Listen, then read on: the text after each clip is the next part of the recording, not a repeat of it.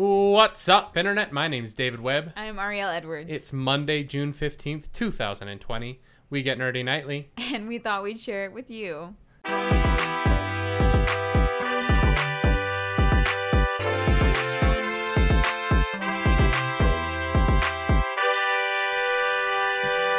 Welcome back to the Nerdy Nightly podcast. We were gone for 2 weeks. Well, we missed 1 week. We missed 1 week. Not missed. We chose not to put out a podcast or video or, really do anything in the last bit just because it has been a complicated time for the world. Yeah. And we wanted to observe that. And also, it just didn't feel right. Yeah. Yeah. The world didn't need a nerdy podcast at the moment. And so we gave it some breath and now we're back. I think it's more than just not needing. I think we also felt that we were in a position to learn and pay attention to something other than ourselves. Yeah. And I think that a lot of people have been doing that lately. And I think that it's valuable to the cultural conversation that some people take a little bit of pause in their lives and pay attention to those conversations that are being had by people who have a different experience than us. I think it can be so tough sometimes to find time in the day. I mean, we've been talking about how crazy our schedule is between everything, and just find time in the day to really put in the work and put in the time of trying to walk in someone else's shoes. And I think that a lot of that's been going on, and a lot of that was the reason why we took time off. Yeah. Yeah, for sure. Our energy and attention was just better focused elsewhere for the moment. Yeah. Yeah. But we're back. And so is new stuff. It's been a while since anything new has come out. Not that long. I guess Scoob wasn't that long ago. Yeah, it just feels like it's kind of a slow trickle at the moment. You know, there's usually other things that are happening. Like, there's usually more that's going on, and right now it just feels like, oh yes, there's something new. It feels like there's always something come out in theaters, and because nothing's coming out in theaters, like there's no new posters. It's weird. We're just getting new release dates for movies that should have already come out. Yeah. Because Wonder Woman pushed back to October. Tenet, which everyone was saying, Chris Nolan was saying, like, this is definitely staying. July 17th. AMC was like, we're going to have 90% of theaters worldwide open on that day. We're going to be ready for Tenet. And that obviously is not going to happen now. When did he push it back until? I think they're just pushing it back to the 31st of July. That's what I saw as well, and I just wanted to make sure. But even that seems early to me. Like, that just seems like... Yeah, I mean, I think people are hoping that, this whole thing about the warm weather and it's going to slow down the spread, that, we might see a lull over the summer, especially in, at near the end of July when it's, the hottest. So who knows? It kind of depends on how the next few weeks go. Yeah, it's interesting looking at the numbers coming out of California with the 22,000 cases in the last 7 days. And it just makes me think that, if you open... there's going to be a point where it is too late to stop. There will be a point where Tenet has to come out because it's 2 weeks away and it's too late to postpone again. And if they hit that point and it looks like everything's shutting down and, Houston was saying today they might go back to a stay-at-home order. Yeah. What does that do to Tenet? Will this movie be able... Is there any way in the climate that we're in right now that this movie makes any money? And I'm not sure that there is. Yeah. Which is, sad because it looks brilliant. Those trailers look incredible. And Christopher Nolan. I was thinking about... You're thinking David Tennant. Yeah, because the movie's called Tenet. Yeah. I'm thinking, oh my God, that's so funny. He's one of my favorite directors, and I really love his work. And so to think that this movie has this very huge hill to climb up is tough. Yeah. But some things are coming out. We got a new movie. we sure did. It is a new technically a movie. Yes, there is kind of a beginning, middle, and end, if you can figure out what that is. There is a beginning, a middle, and end, and I'm not sure that they're connected to each other in any way, shape, or form. Yeah, that sounds about right. Well, without getting into spoilers, which after the ad break, we're just going to talk spoilers on Artemis Fowl, the book versus the movie. Yes. Which is really what this discussion is about. Because you and I are not film critics. We're not pretending to be film No. critics. This isn't a review of the movie. This is two nerds trying to figure out why the adaptation was so wrong. Do you know what I mean? Yeah. Wrong is a good word, I think. I don't know what was right about that movie. Well, and it's just fundamentally bizarre. Yeah. It starts with the book Artemis Fowl. If you've never read it, Artemis Fowl by, how do you pronounce his first name? I don't know. Yoin. I don't. It's probably Irish like Win or names something are like that. Yeah. Very confusing to me. We should have looked that up. But Yoin Eoin Colfer. We'll call him Eoin. He put out this book when I was a child about a 12-year-old criminal mastermind named Artemis Fowl, who is related to a long line of criminal masterminds who are all geniuses and, pull off crimes in a world that, unbeknownst to the humans living above, has this fairy underworld beneath them. And all this comes to a head when Artemis Fowl discovers the fairies and decides that he wants to steal their gold. Yep. That's what the book's about. Yep. And the book is about him kidnapping a fairy and holding her ransom in his house to get gold. Yeah. And that's it. Yeah, that's the whole plot of the book. I mean, there's stuff about his mom is ill and his dad's missing and presumed dead, and but that's literally kind of all of the plot lines. Yeah, that's the whole thing.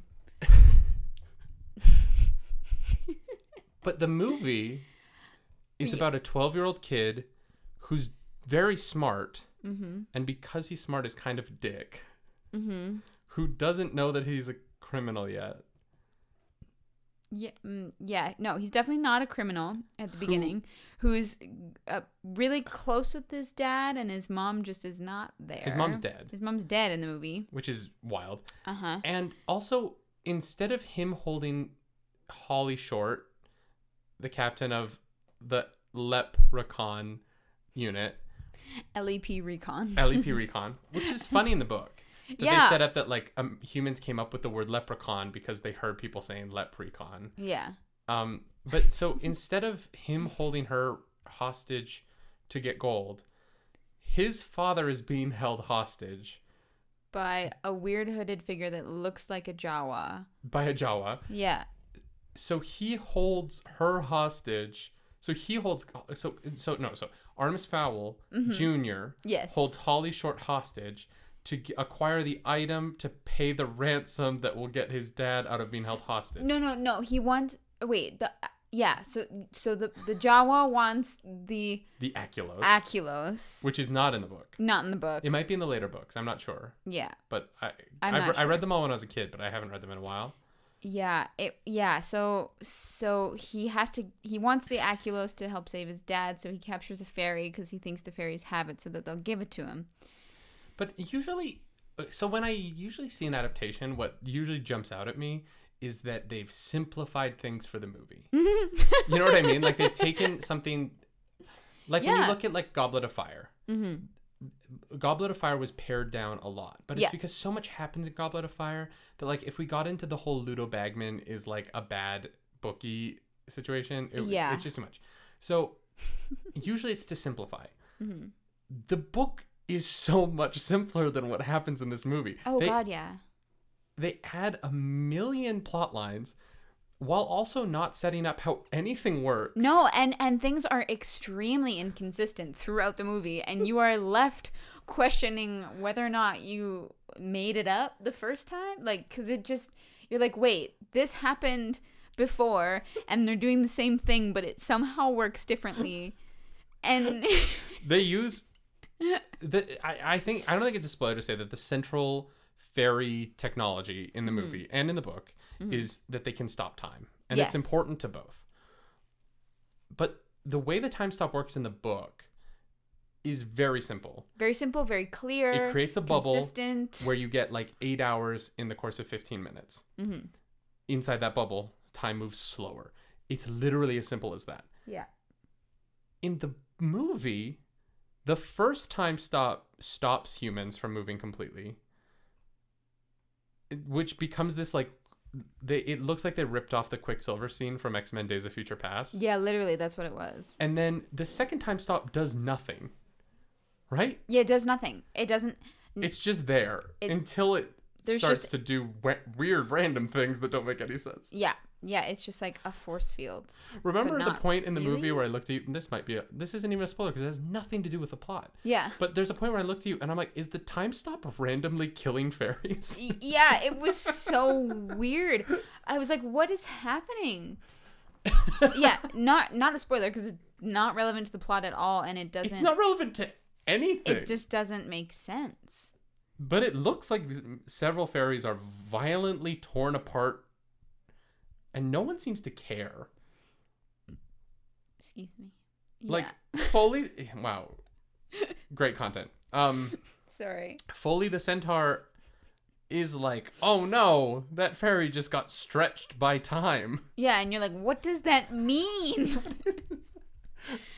Like, I'm concerned for this fairy. But then again, like, things happen to people, and you're like, it's just so shocking. Like, I don't know, in a way it kind of felt violent for a Disney movie, even though there was no blood or gore, but like what was one of the very first things that happened where the troll comes along? Yeah. Right? Like, oh, and he throws the little girl in the air. Like oh my god. It was the wildest thing to watch because it literally he picks up a child and throws her and hurls you're like, her. What am I watching? And obviously it's a Disney movie and she's saved. Like, I don't think it's a spoiler to say that Holly catches her and brings her to the ground. But he throws multiple other people in that scene that we don't see that are dead. Yeah.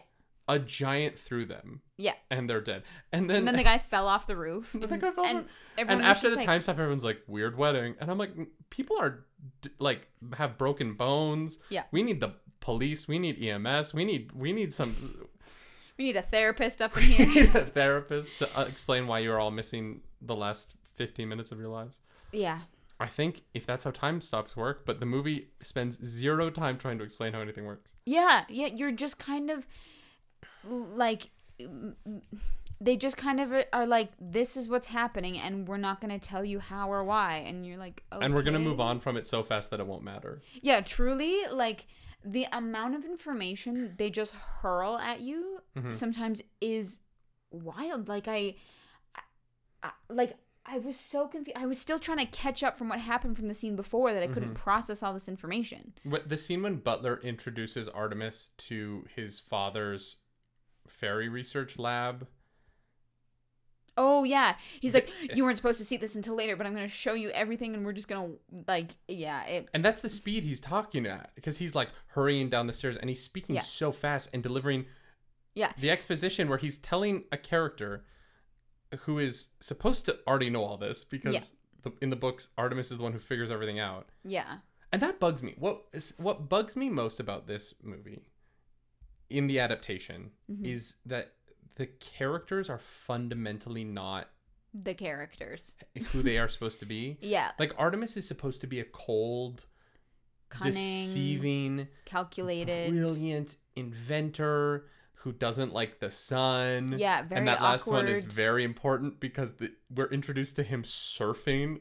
Yeah, so the movie starts with literally Artemis Fowl surfing on the coast of Ireland. It doesn't start with that. It starts with Josh Gad. Oh, you're right. I forgot. Oh, I blocked that out. With polyps on his vocal folds, talking into camera. That can't be his voice that did that. That must have been editing. I don't know. I think he just talked like this. It sounded like Christian Bale's Batman voice. Yeah. And I know that Dan Murrell said that in his video, but he's right. Dan Murrell nailed it. Dan Murrell's review on this is actually hilarious. And that's a real critic. Yeah. Who is... I just baffled, and I'm baffled. Yeah. Because this is directed by Kenneth Branagh. Yeah. A person who I think you and I both have immense respect for. Oh, he's done some incredible work. I mean, the first Thor movie. Yeah. Which isn't fair, because I love the first Thor movie, and I know that it's not everyone's favorite, but I think that he got the Shakespearean-ness of it so well.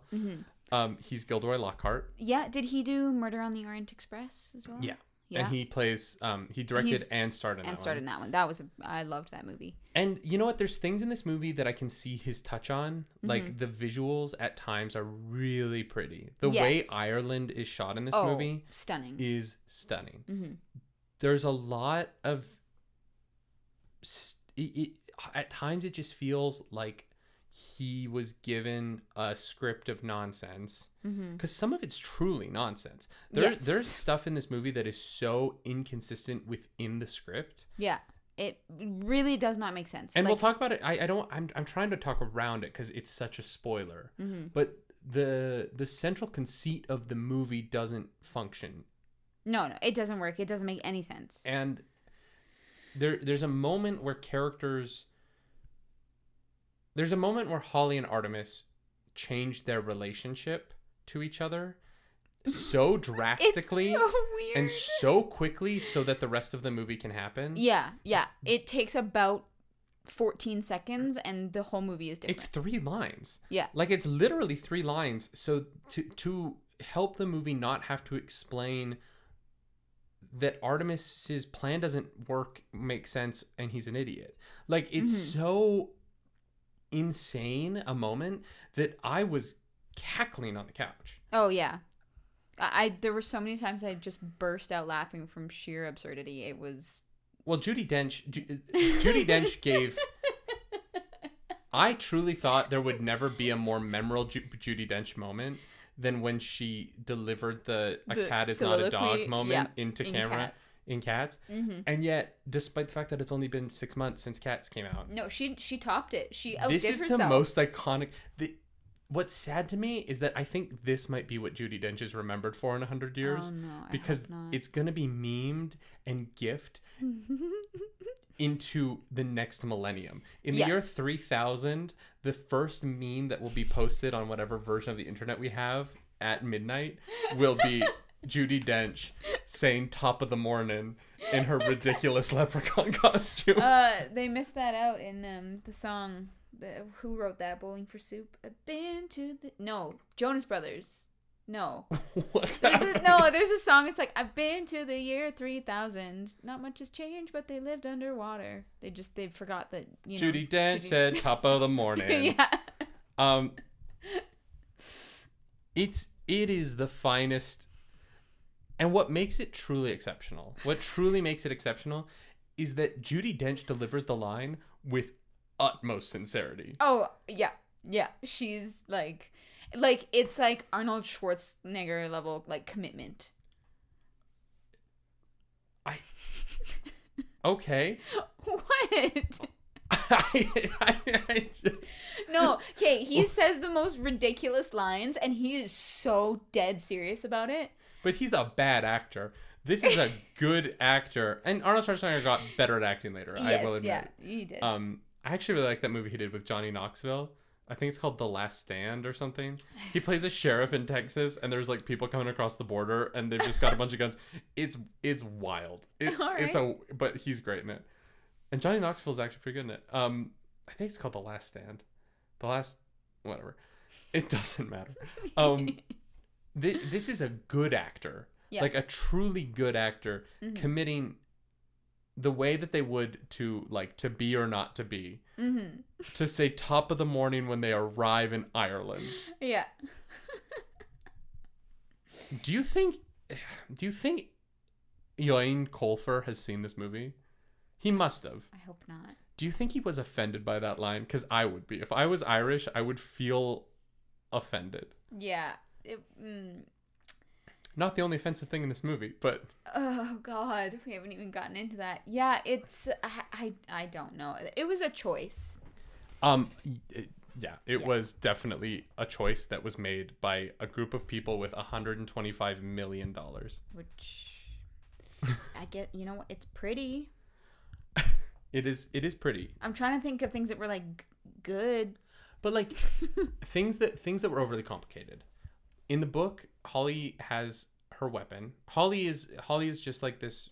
In the book, she's just a captain who ends up on this mission because she's the only female fairy. She happens to just be in the right place at the right time. Because, so what happens is right at the beginning of the book, she, like, wakes up, she goes to work, she gets called into Root's office, and he's giving her shit. And then the call comes in, like, while they're still there. Like, he's about to basically demote her. And it's a man. And it's important that in the book, Commander Root is a man, because a central part of her character is that she's the first female fairy in this elite division ever. Yes. And it's a big deal. And, you know, he at first, you know, seems like a hard ass and not like the greatest person, but you realize that he's doing it because he wants her to succeed. And like you said, like, he has to, like, she needs to push herself harder because she has a bar to set, being the very first there's a burden of expectation upon her. Exactly. But yeah, she just happens to be in the office when the call comes in, and she's like, this is my chance to redeem myself. You know, don't fire or demote me or whatever. Well, and the troll incident has nothing to do with her getting captured in the book. She has to go, well, it kind of does, but she has to go recharge her magic, which is a thing that's not brought up in the movie at all.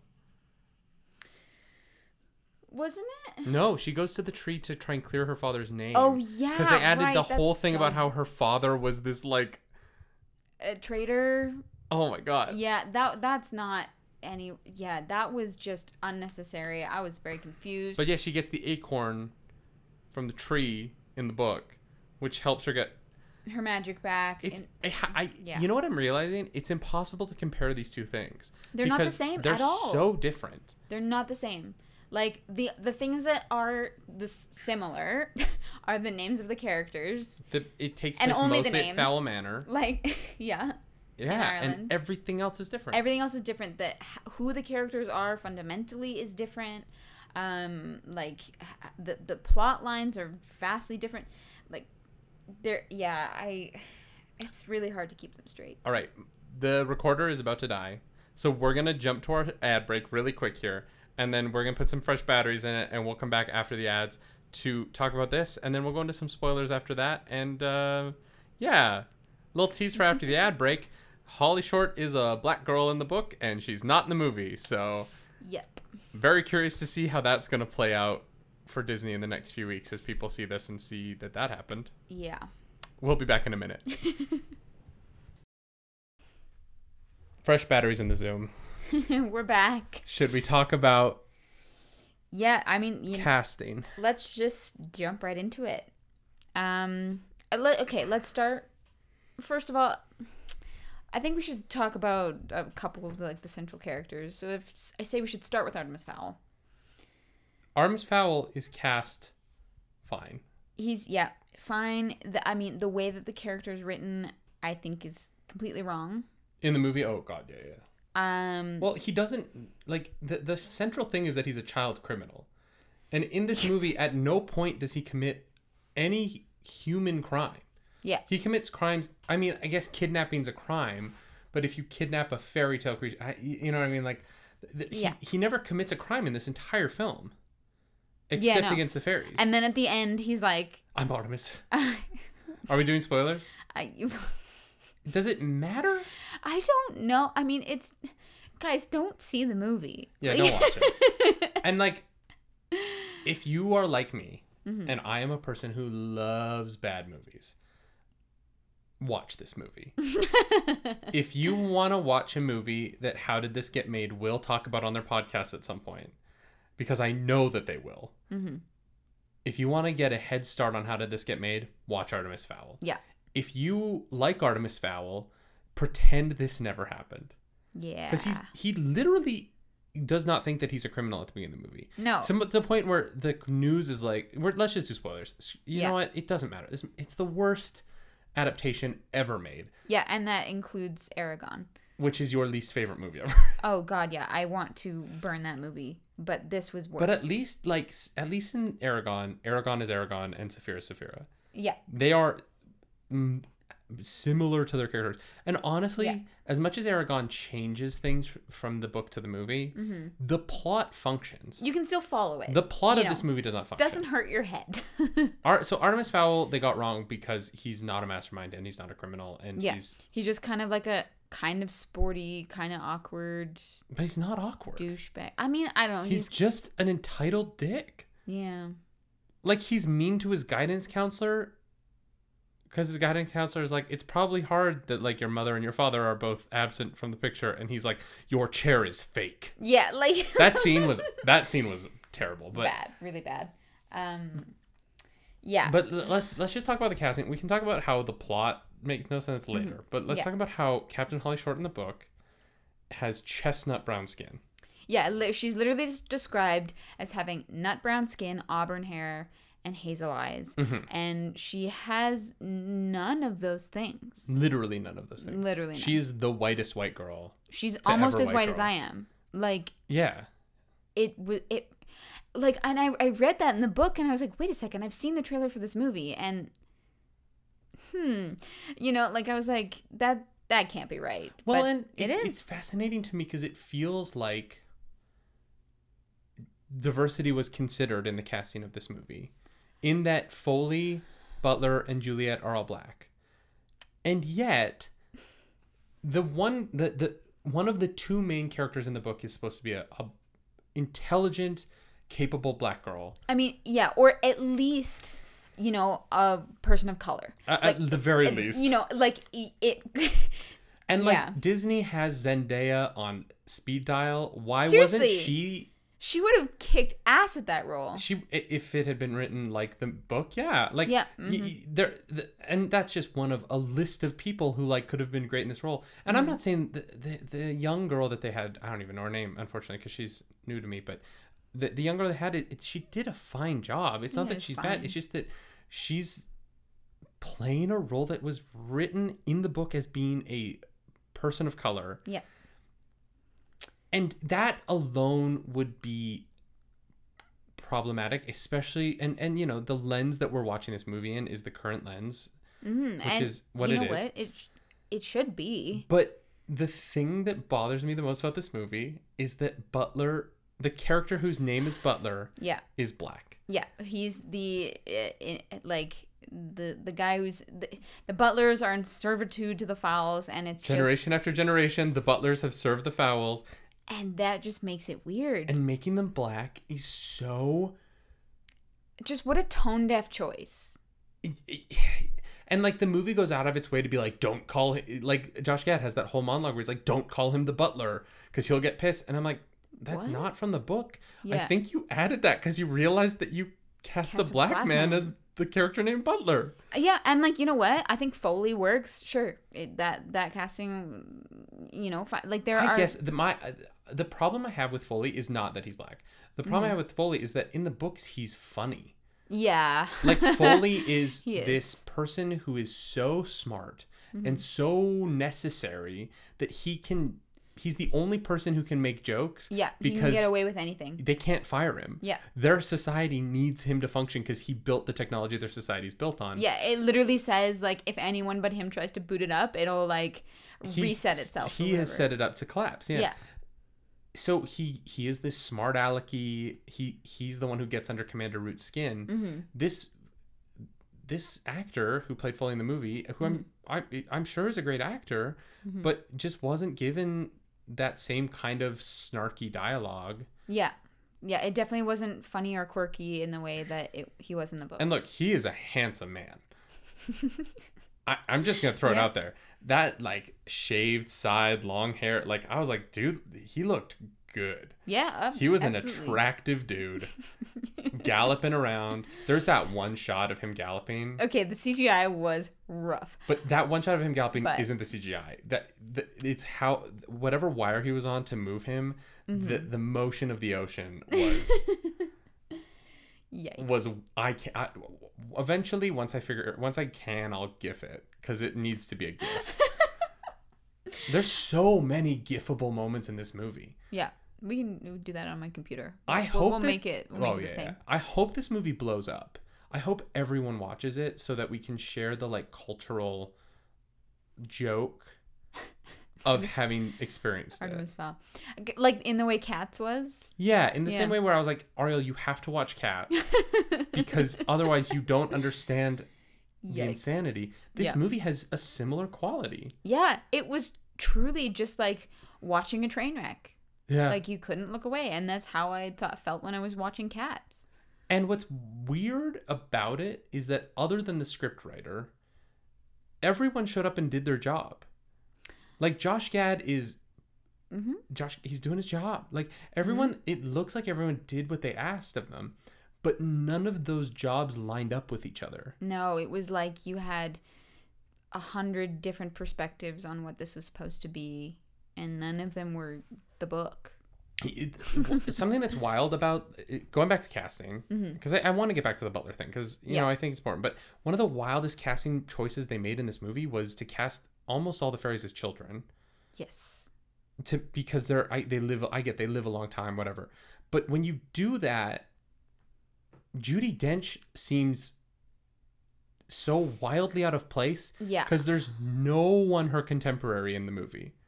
No, like not even close, and she's much taller as well. Like Holly in the book is 3 feet tall. Yeah, because she's a fairy. She's a fairy. Like they're all supposed to be smaller. The fairies in this movie are human size. They're Josh Gad is a dwarf size. who is the tallest person other than Butler in the film. Yeah.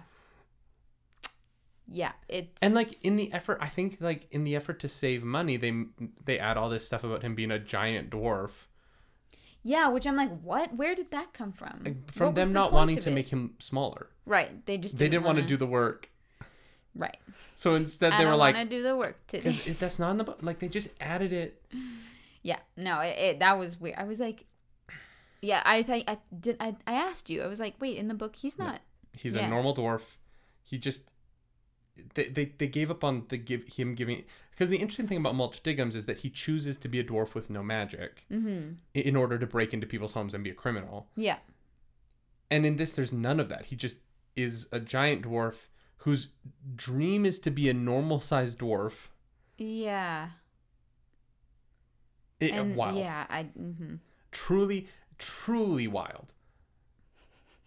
But also, there's a point where they say that like Mulch is going to prison for 400 years. Yes. And he's already been in prison. One of his stints was like 150 years. So dude's got to be old. Oh God! I mean, they all have to be. But Judi Dench of years at old. one point in the movie says that she's 800. Oh yeah. So like, Oh yeah, I didn't even think about that. Because when you look at Judi Dench and you look at the children who are cops in this world, the child cops. It's like you're Boss like, oh, Baby. you must be like 3,000 years old, and she's like, I'm 800, and you're like, what? Then what's wrong with everybody else? Yeah. Why are there no adults except for the one foppish pseudo bad guy who has an ascot? Yeah. That doesn't even match his outfit. Everyone else is in fairy stuff, and then the one like bad guy has a human ascot to make him more foppish and like dainty, a villain. Yeah. That was a choice. Everything in this movie was a choice. Yeah. I've never seen anything like it. Yeah. It's for kids. Oh, 100%. But it's structured in a way that I don't know how any child could understand what's going on. No, I didn't even understand it. It's problematic. Yeah. It really is. Butler being black it's just problematic. No, It would be, I don't even know if it would be. I was gonna say it would be less problematic if Holly Short was also black. I don't know that I think that was a poor choice. You didn't need to do that. You know, like you yeah, you could have had made Butler be white. He could have been an old Irish white butler, and it wouldn't have been. I wouldn't have even thought about it. Yeah. But because you made the like lifelong indentured servant character a black man, it just brings up this historical.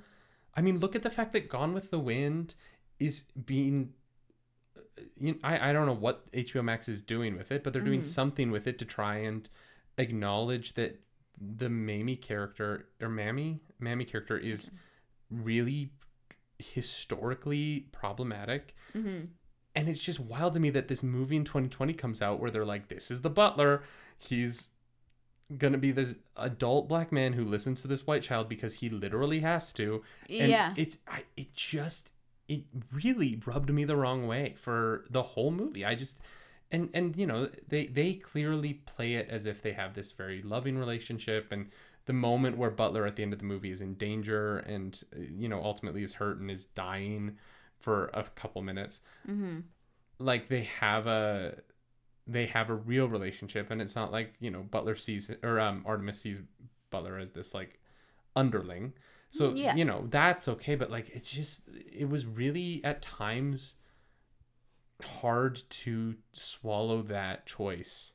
And it just seemed from a company as large as Disney, that is, you know, I think Disney is working really hard to be diverse, and they're pushing in the right directions. I don't know if they've accomplished it yet, but they're definitely trying, and you can see in the content that they're making that they're trying for a corporation with as many people who had to sign off on everything in this movie. Well, that's the thing, is that had to be approved and go through so many different people, and it just shocks me that nobody thought to say, hey, maybe not. But it's also kind of like a bunch of people made this movie who had never read the book. It definitely seemed like they had, like you said, they'd read like the Wikipedia page kind of when they were drunk. That they drunkenly read the Wikipedia page and then wrote a script based off of it? Yeah, because it does not resemble the book at all. All right. So I think we both acknowledge that the movie has a race issue. Holly Short should be black. She just, or brown, or, you know, Holly Short should be. She just shouldn't be as white as paper like I am. Yeah. Like, it just. They should have cast an ethnic girl as the lead. Yeah. Let's talk about. We're in agreement with that. I think people at Disney are gonna be like, yeah, we messed up. Let's talk about how the plot of this movie. We're in spoilers now, so we can really get into it. Yeah. How the plot of this movie truly falls apart. Yeah. I don't even know where to begin with that, because it really is just such a hot mess. Let's start with the framing devices that Josh Gad's Mulch Diggums, the giant dwarf, has been captured by MI6. Yeah. And put into a interrogation facility that is a repurposed set piece from Mortal Engines. Yeah. Because it's where it's the same like weird above water prison where they keep sort of like a tin can right above the water off the ocean. But it's almost the exact same place that they keep oh my god, what's the robot's name in Mortal Engines? That is played by the bad guy from Avatar. Stephen Lang's character from Mortal Engines is in the same prison at the beginning. Okay. When they cut to that, I was like, what's happening? Another flop movie that was a bad adaptation did this exact same thing. He's in this prison being interrogated, and this is the framing narration of the movie, and he is aware. It seems like he's aware of the fact that he's narrating a movie. Yes. Because the way that he answers question is like, there's a moment where I lost my mind. Like... So, because Josh Gad looks into camera and goes, "Welcome to Haven City," and I was like, "You're being interrogated by the cops. What?" Yeah, they don't know what you're talking about. They don't know that the visual just popped up on screen. Yeah. Literally. But and as a framing device, it functionally doesn't work because Mulch has too much information about what's going on, and so he can't reveal anything to the audience because he has to hide things from the movie itself. The movie would have I really wish that it had just been Captain Short's narration. Make her your protagonist because she's the only actual good person in this world. Yep. And because that's what the book does. Mm-hmm. But instead, the movie's like, okay, well, Mulch is going to be funny. He's going to say things that are wildly ridiculous. Yeah.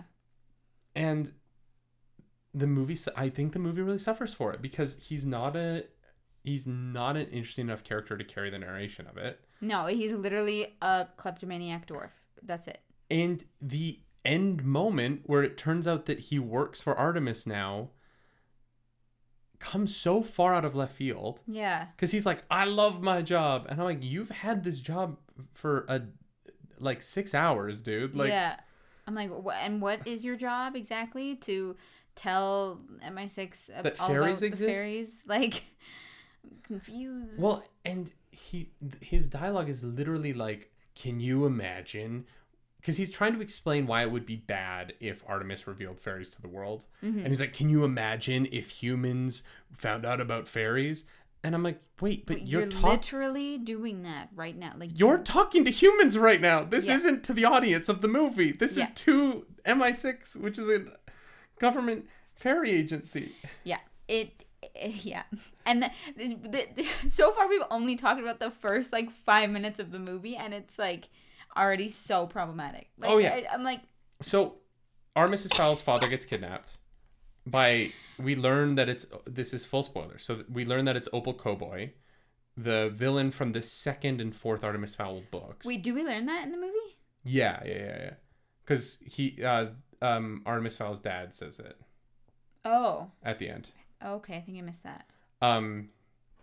Yeah. Who kidnapped you? Opal Cowboy. They're like, because it's one of those things where they're shoehorning it in because they want people of the books to be like, I know that person. Yeah. So Opal Cowboy tells Artemis that he needs to get the Aculos or else he's going to kill his father. Mm-hmm. Artemis Fowl, who does not believe in fairies. No, he's just a smart, snarky kid. Decides that he's going to kidnap a fairy so that he can have the fairies give him the Aculos to give to Opal Cowboy. Yeah. The first problem with this is that Artemis Fowl is told this by Opal Cowboy in front of Artemis's father. Mm-hmm. Artemis's father knows that the Aculos is in his house, and that his son doesn't know that. Yeah. And so instead of talking or being he's like, no, stay out of it, and that's it. So Artemis kidnaps Holly to get the fairies to give him the Aculos, which they don't have. Yeah. So nobody has the Aculos at this point. Yeah. Well, except Artemis's house has the Aculos. Yeah. At which point they decide to invade Ireland, full on invade Ireland with an army. An army of fairies. Who will continue to do nothing for the rest of the movie. Yeah, they'll just be there. There's 12 fairies in the book. Mm-hmm. Which makes sense for what's accomplished. Mm-hmm. This movie, there's 150 fairies. Yeah. And instead of just storming the house with 150 fairies, which they would have won easily, the fairies stand outside and don't do anything. Yeah. Well, and that's the thing is they don't talk about that you have to be invited in the movie. They allude to it. Like when Judi Dench is at the door, Artemis is like, I invite you in. And she's like, very funny. I'm here to negotiate. Oh, right. Yeah, Judi Dench was also punched in the throat before every one of her scenes in this movie. Yeah, what is with the voices? Yeah, anyways. I don't know. Yeah. But so, in the middle of the movie, Artemis Fowl goes, this is all going... They're like, they brought the dwarf. This is all going according to plan. What plan? This... But his plan is to have them hand over the Aculos. But then Mulch Diggums breaks into the house... Mm-hmm. Opens a safe, and Artemis is like, oh good, it's here. And you're like, wait, you knew that the Aculos was in your house? Yeah, it didn't make sense. So Artemis's plan revolves around him needing the fairies to bring a dwarf to his house so that the dwarf can open the safe so that he can then have the Aculos to take to Opal. But then there's no plan after that. It also has to be a very specific dwarf, a kleptomaniac dwarf who can break into this very complicated safe. Right, because in the book, Mulch is sent in to break into the safe and find out how Artemis knows about fairies. Yes, yeah. So he has a reason to sneak around the house. In the movie, he's supposed to save Holly. Yeah, he's supposed to get in there to save Holly. And he doesn't do that. Yeah, he finds the safe and he's like, ooh. And he also finds the safe and then is like, well, I guess I'm on Artemis's team now. And it doesn't, yeah, I...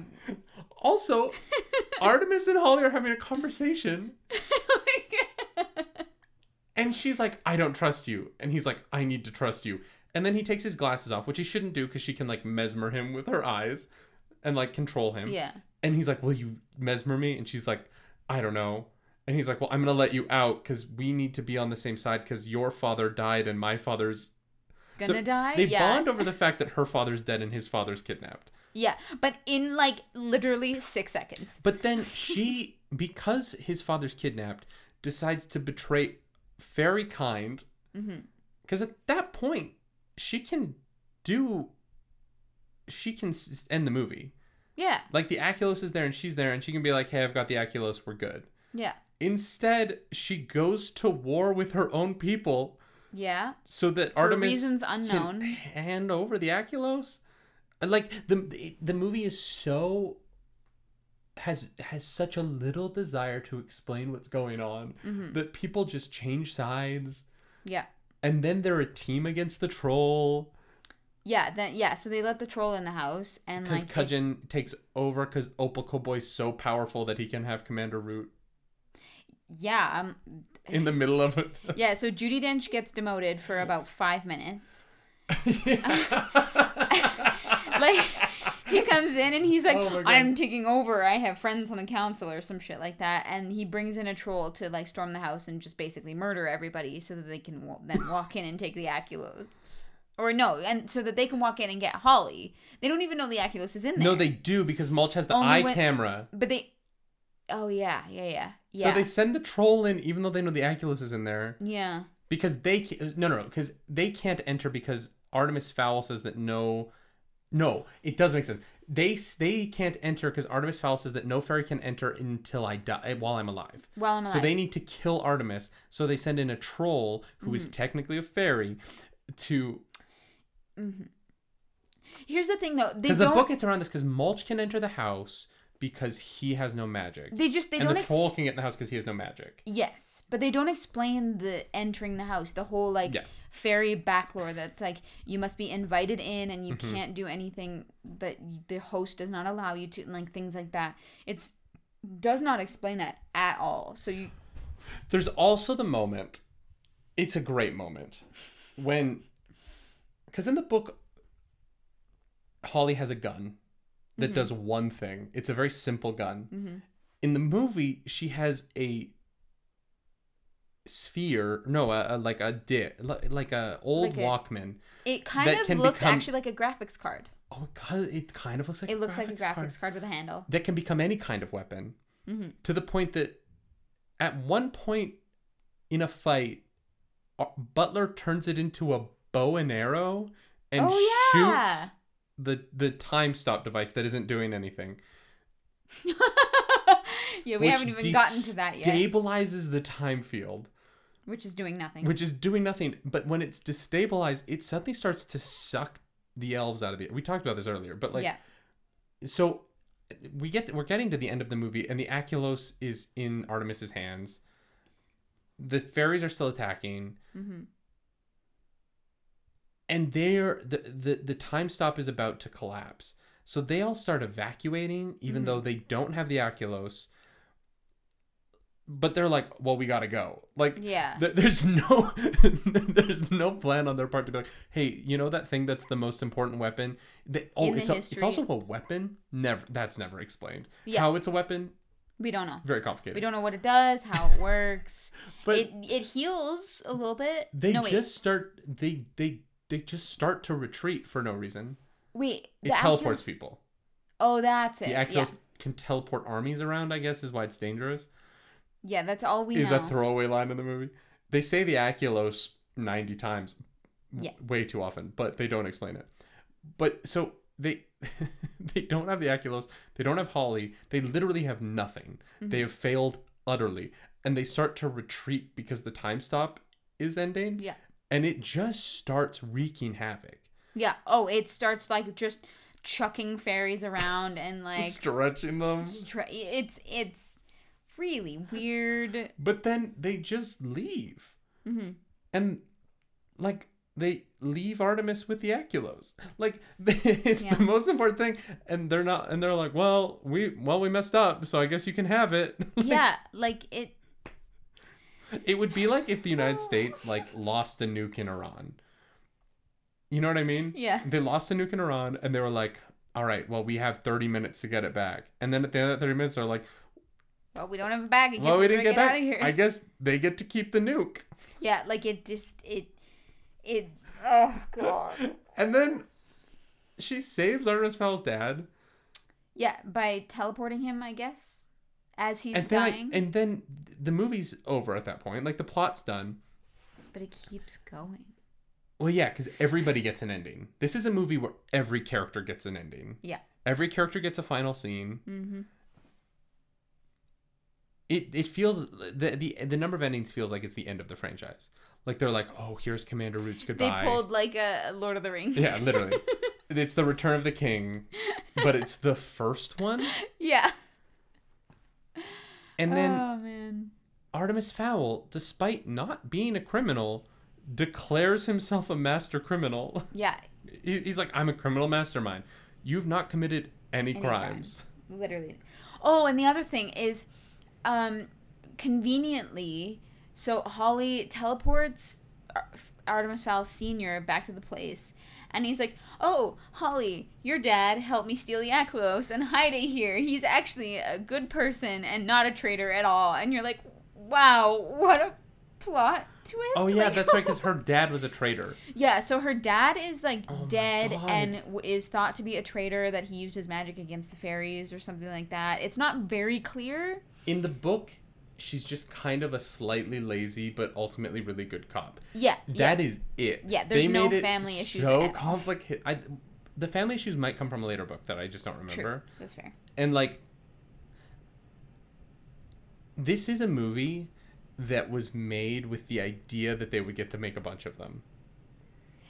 Like, they made this movie being like, we're going to make 6 of these. So, we need to make sure that we have plot lines to follow later. Yeah, that's definitely what it feels like. Like, they chucked as much crap as they could into this movie. Yeah. That it's impossible to follow.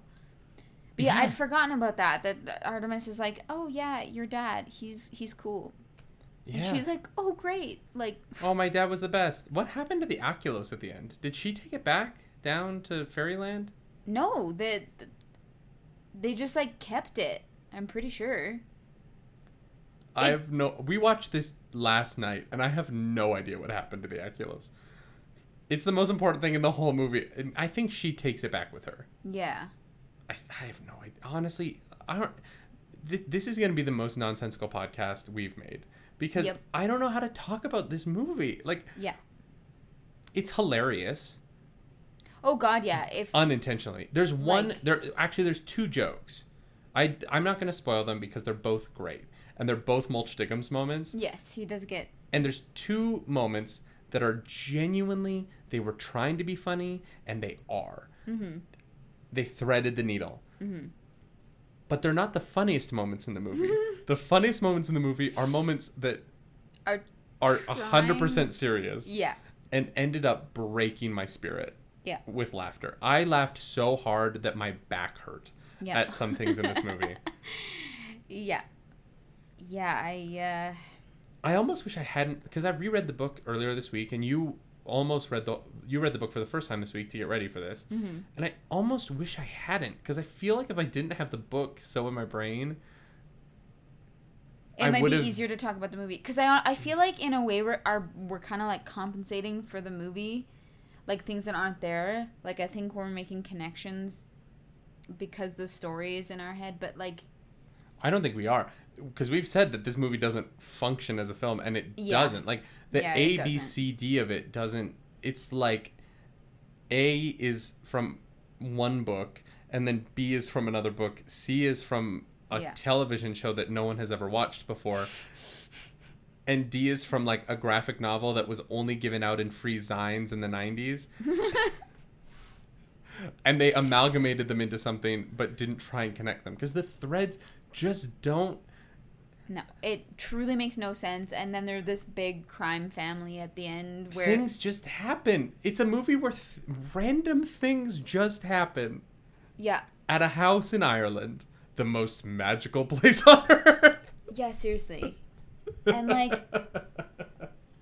And then that end moment where, like, they're flying in a helicopter through the air, and the shots don't line up, and because Colin Farrell isn't in the helicopter, but there's a shot of him speaking in the helicopter. It doesn't make sense. It really, like, and then Holly's just like flying by with them, and it's just, oh yeah, she's just hanging out on Earth on the surface, no big deal. They're just all a crime mafia now. I really and so but it's not actually clear what they're doing. So they're just hanging out. The thing about the books that's really fun is that at the end of the first book, there's this amazing line, and I'm gonna paraphrase it because I don't have it in front of me. There's an amazing line in the book where he writes, for Holly, it's her internal monologue of her saying, hate was born this day. Mm-hmm. And it's her hatred for Artemis Fowl. Mm-hmm. Because in the first book, she grows to loathe him. Yeah. Like, truly loathe him. Yeah. And it's a loathing that carries over multiple books. Mm-hmm. Until they end up having to work together, and he becomes sort of an anti-hero. Mm-hmm. Later in the series, and as the series goes on, he becomes more of the anti-hero that the movie wanted him to be the whole time. Mm-hmm. But at the end of this movie, he makes the choice to start being a criminal then, because he's never been a criminal before, and she's still a cop. So there's no reason for he's working with the police, but he's a criminal. Like, yeah, and. I mean, the other thing as well is, like, the movie brought in Juliet, right? Yes. Juliet. They, like, introduced her, and they, like, had her there, and they were, like... I miss the wrestling. I wish that she'd been obsessed with wrestling. Yeah, she was a nothing person. Oh, she had no character. She had no character. She had, like... there was almost no point in her even being there. But, like, in the... She stood on top of that one tower that one time and was like, hey, there's a thing. Yeah, and that's about it. That's truly it. But like in the book, Holly doesn't like humans. You know, the mm-hmm. mud people. She's like, they're fucking mud people. Yeah, they're barbarians basically. And like doesn't really care much. You know, if Butler dies or Artemis dies, doesn't really give a shit. But does care about Juliet because she's like a kid and she's kind of just there. Yeah, she's nice to her, and you know she's obviously not like really involved in this plan. But in the movie, Holly really likes people. She like tries to. Oh, Holly has no problem with humans. Yeah, she thinks humans are great. She like save their ice cream cones if they need it. But not them. Like, they save the ice creams, but that man falls off that roof 12 feet. That's true. This movie is. Yeah, because in the book, I think Holly saves Butler to help fight the troll because like they're all gonna die, right? And she saves Butler because and she breaks the rules to do it. Yeah, and that's like it's more of a like defense thing than it is a humans they're fine thing. And then in the movie when Butler's dying, she's like, oh wait, I can save him for. I got my magic back. Yeah, and they can turn off people's magic in the movie? That was wild. Oh, yeah. That's never set up. And then he's like, suspend the magic. And she's like, oh, no, my magic got turned off. Yeah, I'm like, what? Is it just like a cell phone that they have? Like, damn, Apple, get on Verizon, that. Yeah, no, that's... I totally forgot about. There's so much in the movie that happens that wow, someone left their phone on for a podcast recording. Sorry. Wow. Professional. Shut up. Yeah, it's this is going to go down as one of those unique experiences in my brain that I will always be grateful for, because like don't know if I'll ever experience anything like this ever again. Yeah, truly. I said the same thing about Cats, but Cats is a different experience than this. Yeah, that's a whole other podcast. No, it's not. No, we're just gonna let that one die. Not on this podcast feed. It's not. No, because Jellicles. All right, I think that's a good place to. We don't need to hear David sing all through Cats. The entirety of it. I'll do the entire score as a podcast one day. And get sued by Andrew Lloyd Webber and all of his money. that'll be the day. I feel like our discussion has been nonsense. Yeah, me which too. Which is an exact replication of the nonsense that was in the movie. Yeah. Like, I'm like, are people going to be able to follow what we're saying at all? But I'm like, I couldn't follow that movie at all. So it's really just an honest representation. Yeah. This is Artemis Fowl, the movie, not the book. The book is very straightforward. Oh, the book simple, almost over easy. explains things. Yeah, it's nice. It's an easy read. You know, it definitely was written for like teenagers, young adults. Like, it has a good pro-earth, anti-pollution message. Mm-hmm. They got rid of that completely. Oh yeah, there was none of that. Yeah, which is weird because that seems so central to the themes. Mm-hmm. But they got rid of everything else. So why would they keep that? Yeah, honestly, they took some names and they like wrote a new movie using the names from the book. I wanna sit down with Kenneth Branagh over like a Guinness with no cameras. The Irish beer. Mm-hmm. With no cameras, no microphones. Mm-hmm. I mean, obviously, I would love to record that conversation, but since that would ruin it, and just be like, so you read the book, I'm assuming, to direct the movie, mm-hmm. and then you read the script. What happened after that? Like, because anyone who has read the book can't watch this movie and be like, oh yeah, this was a good representation of those characters. Oh God, no. And I don't think that that's mean to say. Like, it is so far left field from the book that I'm not even being rude. I'm just being like, this isn't the same thing. Yeah. Yeah, it is so far off. Like, it's like, yeah. And I'm usually the guy who's like, I can see good in everything. Like, there's stuff that I enjoy about everything. And honestly, there's stuff I enjoy about this movie. It's the wrong stuff. But I loved how bad it was. I'm usually the positive voice being like, no. You know, I'm the guy who loves The Last Jedi. And I know that other people don't, but like, I love it. And I'm the guy who will defend the final season of Game of Thrones because, and like, I know that you don't, but I do. There's a lot that I love about it. Mm-hmm. This is a movie that's tough to even do that with because I'm like, well, you had a really good book. There's a reason there's 7 sequels to this book. I think it's 7. There's a reason why this is a famous series and why people are anticipating this. And it's because the characters are interesting and the plot is let's be honest, the plot in the first book is less interesting than the characters. Mm-hmm. Yeah, it's but the characters simple. Are really fun. Yeah. And like a 12-year-old criminal mastermind is really fun. A 12-year-old who misses his dad and is in a situation he doesn't want to be in is less interesting. Yeah. And in making the movie, I feel like they just made a bunch of less interesting choices. Yeah. Holly Short being white, I'm sorry to that actress because I hope she has a great career ahead of her. I don't, I'm not trying to crap on her. Mm-hmm. But Holly Short would have been more interesting black. Mm-hmm. She just would have been. Yeah. Because she's supposed to be. Yeah. And, as much as, there is a diversity in this movie in that there are people of color playing parts, but the people of color are all playing supporting parts. Yeah. The supporting characters in The Fowl Manor and the supporting characters in Leprechaun are the people of color, and the leadership positions in all of those are white. Mm-hmm. And it is, I don't want to say that it is, I can understand that like my lens right now is shifted more towards thinking about that stuff mm-hmm. in a way that it probably should be. But watching this movie, it was hard not to see that the way that the parts were divvied out along race lines mm-hmm. is problematic. And it took me out of the movie actually. Mm-hmm. For all the reasons I said earlier, but yeah, it just seems like every decision that was made on this movie is weird and out of left field, and I don't understand why.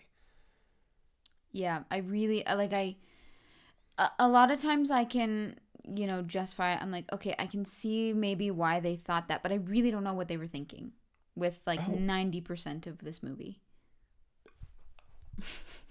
the basic logic of the movie doesn't work. Yeah.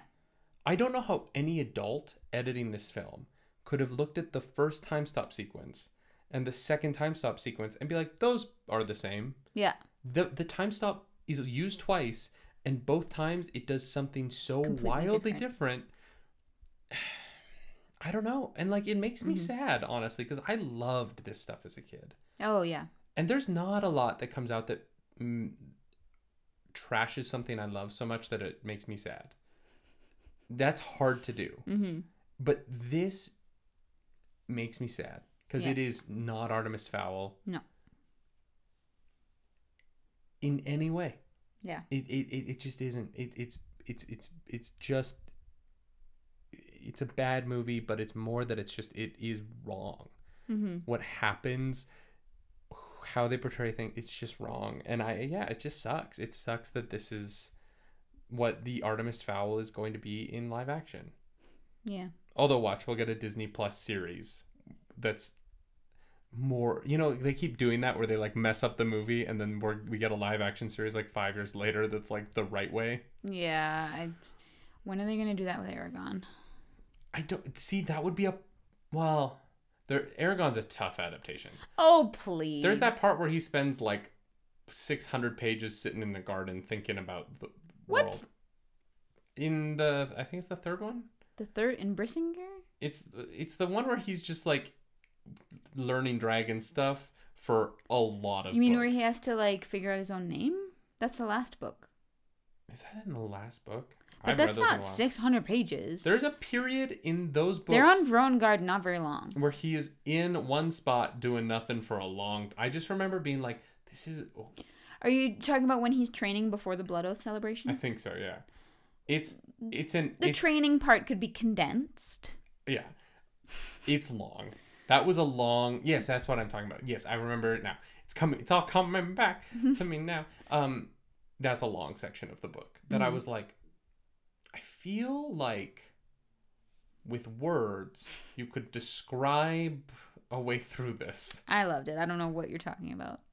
Oh, I love that series. Don't get me wrong. I just mean adapting that to TV. I'll do it. Hire me. No, it's the money for the dragons. Yeah. That's the TV budget. If Game of Thrones ran out of CGI money, then I can't even imagine. The dragons aren't in every, like, you can't. Oh yeah, Saphira is in the whole thing. Everything. Yeah. Yep. No, I get it. I just. No, the one that's getting it though is Airbender. Because right. The movie is. Yikes on bikes. I can't believe I'm saying this. I think that the Avatar the Airbender movie by M. Night Shyamalan is a better adaptation of that than Artemis Fowl is of its book. Wow, guys, you heard that here. For a long time, Avatar The Last Airbender, which I think the movie is literally just called The Last Airbender. I think they dropped Avatar from the title because of the James Cameron movies. Oh, yeah. For a long time, that was the worst adaptation of anything ever. But at least that one makes sense, kind of. Roughly. And the characters, like, are close enough. Well, no, but they're closer than this. Yeah, enough is a strong word. They're, like, Artemis Fowl, just when you compare stuff to it, it just sets the bar so low that... Yeah. Oh. I don't want to talk about it anymore. Yeah, it's I don't have anything tragic. else to say. Yeah, don't watch it. Or you know what? Okay, if you like bad movies and if you already have Disney Plus, watch it. Knock yourself out. Take a shot every time they say the Aculos. I guarantee halfway through you'll be passed out. Oh my god, do you know how pissed I would have been if this had come out on VOD and I'd spent like $20 renting it or $30 renting it? Yeah, no. I'm so glad we did not do that. We pay for Disney Plus because of Baby Yoda. Yeah, oh, absolutely. Yeah, little Baby Yodes. That cutie. He's worth it. He's worth it. This movie is not. Not worth it. You should have Disney Plus because there's great stuff coming out. Hamilton will be on Disney Plus soon.